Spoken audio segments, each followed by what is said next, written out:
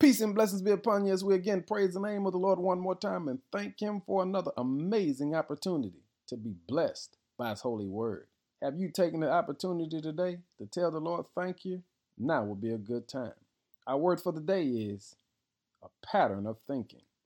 Have you ever examined the pattern of the way you think? Because all of us think in a particular pattern. And it's important for us to understand the power of our thinking. So in Philippians 4 verse 8, Paul says, "And now, dear brothers and sisters, one final thing. Fix your thoughts on what is true, honorable, right, pure, lovely, and admirable. Think about things that are excellent and worthy of praise." You see, our lives are always moving in the direction of our strongest thoughts, and what we think shapes who we are. Check it out.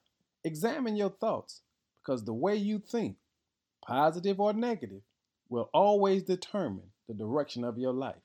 Take a minute and check it out, because Paul says you've got to be of the mindset of controlling your thoughts. You've got to fix your thoughts. It's up to you and nobody else. And you've got to make the necessary adjustments where you see it's necessary. Here's what he's saying. You got to fix your thoughts on what's true. You can't hold on to the things that are not honorable. You can't continue to think about stuff that's not right, pure, lovely, or admirable.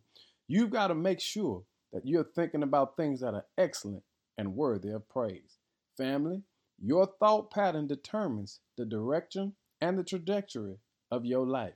So today, examine your thoughts that God can get the glory, but your life can be writing a real godly story. Give Him glory, family. In Jesus' name, amen.